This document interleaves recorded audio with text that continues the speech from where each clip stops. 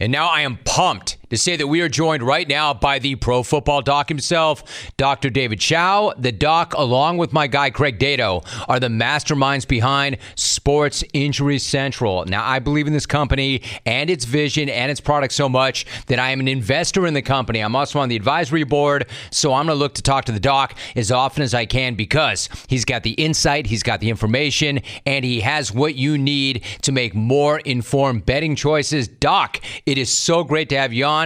Before I pick your brain, Doc, take a minute. Explain exactly what Sports Injury Central is and where the listeners can go to take advantage of your info as well as all the folks that you have brought in.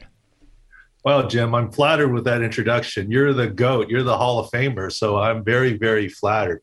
So what we do at Sports Injury Central is we provide injury analysis, not injury reporting. That's the big difference. Coach speak. They can say one thing, but what does it really mean? We don't rely on reports that are leaked from agents or the team. We use insider knowledge, not insider information. We have a panel of physicians who have all been head sports team doctors, including the NFL, NBA, and Major League Baseball. And we have over a century of experience on that. So what we do is look at publicly available information, look at the video, look at how a player is moving in their training camp workouts, et cetera, and say, are they ready? Are they not? What percent are they going to be? It's analysis, injury analysis. We're really the only ones that have that with this amount of experience from former head team physicians, and it's at Sports Injury Central, which is sicscore.com. And I'm sure we'll talk about a lot. What we actually assign 6 scores to teams and their health and individual players. All right, so I like that. This is what I'm talking about, the kind of insight and information you need to make educated choices. So, Doc, let's just jump right into this. I want to start with the Ravens. Now, the Ravens, Doc, were busted the hell up last year. We all know this. Generally, how is their health right now? And specifically, what are you expecting from J.K. Dobbins, who missed all of last year? Yeah, and look, this is where I'm thrilled to be with you. You're a sports expert. You've got betting experts. I'm just the injury expert. Take that information and use it for what it's worth. I'm going to tell you the Ravens are pretty banged up, and they're among the lowest 6 scores for a team coming into the season, and I'll tell you why. And because if you like the Ravens, maybe you go half a unit on it. If you already like the Jets, maybe you should do 2 units on it, their opponent, okay? The Ravens have injury issues because not only because of J.K. Dobbins, who I firmly believe will not play this week and may not play for several weeks. Look, they added Kenyon Drake. Gus Edwards, the other running back, is still out from his ACL. And Lamar Jackson, we've been saying for weeks he's not playing. Lamar Jackson a couple of days ago, I think, spilled the beans. His coach was saying better and better every day. We'll see what happens with Dobbins. He's ascending. Lamar Jackson came out and said, yeah, he's looking great, and we hope that he'll be back out there in a couple of weeks. That's what he said in a press conference. To OR1, please. Moving help to OR1. Sorry about that, guys at Jim. I'm actually between cases in the operating room. And you are a doc. That's true. I got you. Okay. In any case, the Ravens have issues not only at running back, but their left tackle, Ronnie Stanley, just practiced for the first time this week from an injury that was over a year ago with his ankle. And then he went DNP after he practiced a little bit. Tyler Linderbaum, their center, has a Lisfranc injury. Marcus Peters is coming off an ACL. It's very hard for a quarterback to react to a wide receiver coming off an ACL. Their outside linebacker, Tyus Brower, and Obajabo obviously went on injured reserve with the Achilles from the workout pre-draft. In any case, the Ravens are a relatively banged up team going into the game. And if you go to the Sports Injury Central sicscore.com site, you can click on the 6 score tab and you can click on the game and you get a field view, basically offense, defense, the Ravens offense against the defense of the Jets and the other way around. Of course, the Jets have some issues too with their offensive line. All right, so that's a great overview right there. You want to click on that to get even more information. All right, Doc, what about the Saints? I like the Saints. In fact, I like the Saints a lot, and I'll like them even more if Michael Thomas can prove that he is anywhere near what he used to be prior to all of his injuries. What are your expectations for him? Well, we've raised our expectations for Michael Thomas from this offseason. We thought, you know, especially before the 3-day minicamp where he did not pass a physical, we said, looking at his video, we don't think he's ready. And he did pass a physical. He did pass during training camp. He is looking better, but now he has an acclimation or compensation injury with a hamstring. So we're not sure where he's at this week because it's a soft tissue hamstring issue, on top of the ankle issue that he's actually seemed to maybe overcome. But here's the issue with the Saints, too. Not only do they have an offensive lineman with a turf toe who needs surgery and is out, Trevor Penning, but let's not forget your quarterback there for the Saints, Jameis Winston, is coming off an ACL, MCL himself. Have quarterbacks done well coming off of ACLs? Yes. Phillip Rivers, who I did surgery on, had a personal best 105 quarterback rating the year after. Tom Brady came back in the day very successfully from an ACL. But those are pocket guys. Can Jameis Winston be effective in the pocket because of the ACL? I think he can. But can he be effective on the move and out of the pocket? That remains to be seen. So we don't have Jameis Winston at full health, even though people forget about him coming off his ACL. So that would be the one fly in the ointment related to the Saints. But I get it. They're in the division with Carolina and the Falcons, and the Bucs have lots of up the middle offensive line problems at center and guard, et cetera. So I get why you like the Saints, but I would just temper it a little bit. Not only Michael Thomas, but Jameis Winston, don't forget. All right, so I think this is fair. Listen, if you're listening right now, this is information, really good information that you probably did not have that you should be using before you get down, before you make your decisions. All right, take advantage of this information. Doc, you mentioned Tom Brady. What is the latest on Tampa Bay wide receiver Chris Godwin heading into week 1? Yeah, happy to answer that. But just to go back in terms of also at Sick Score, we have something called Sick Picks.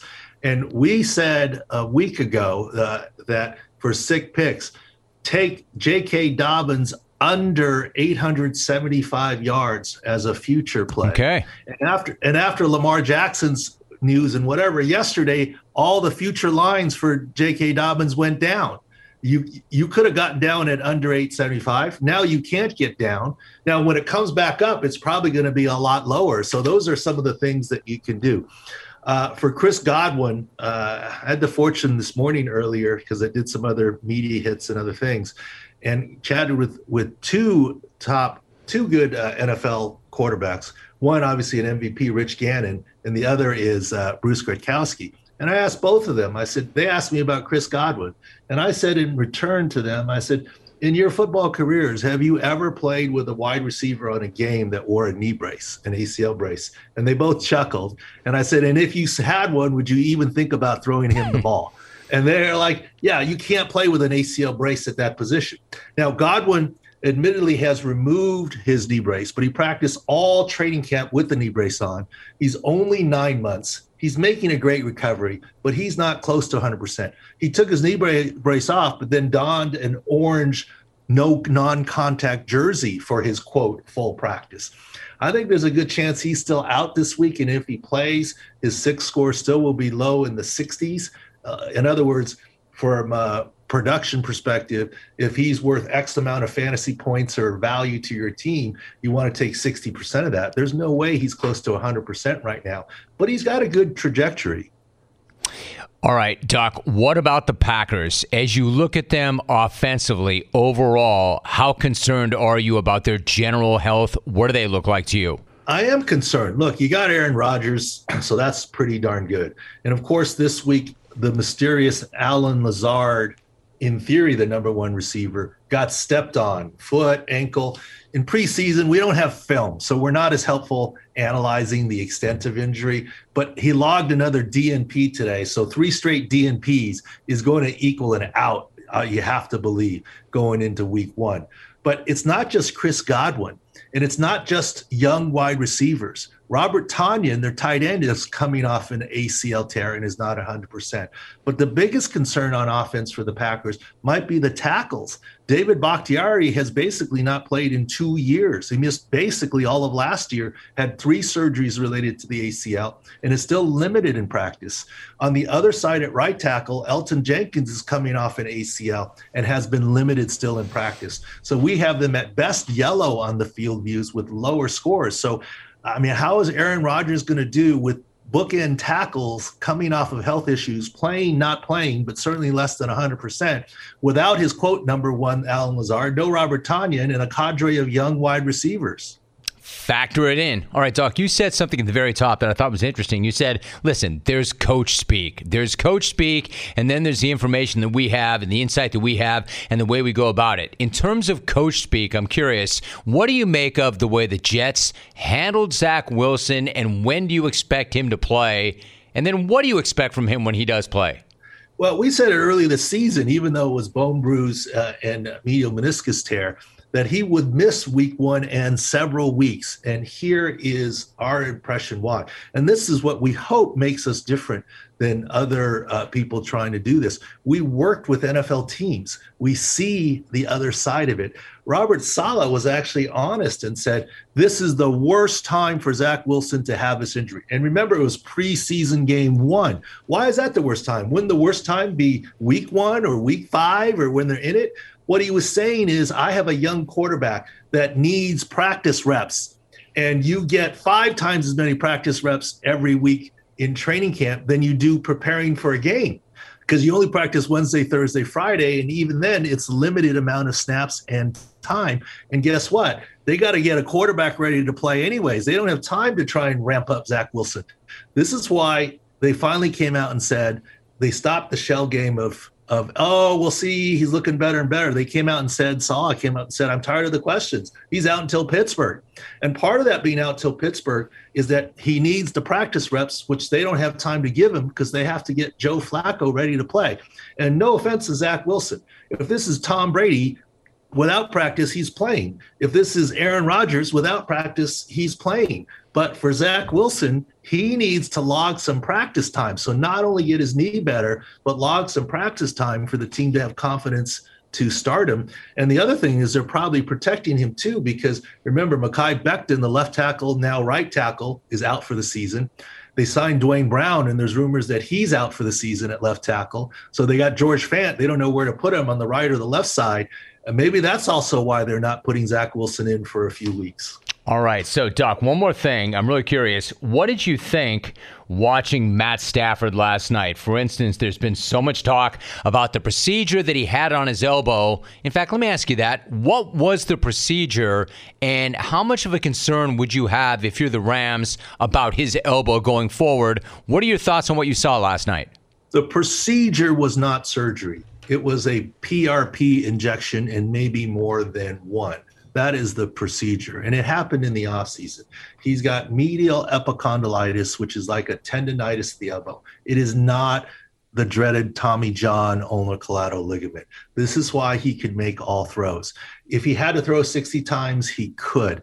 And, worst case, he gets limited in practice. So I am actually not very worried about Matthew Stafford's elbow. If anything, I'm buoyed by what he did last night, because when he had pressure, there were times he changed arm angles and still threw the ball hard.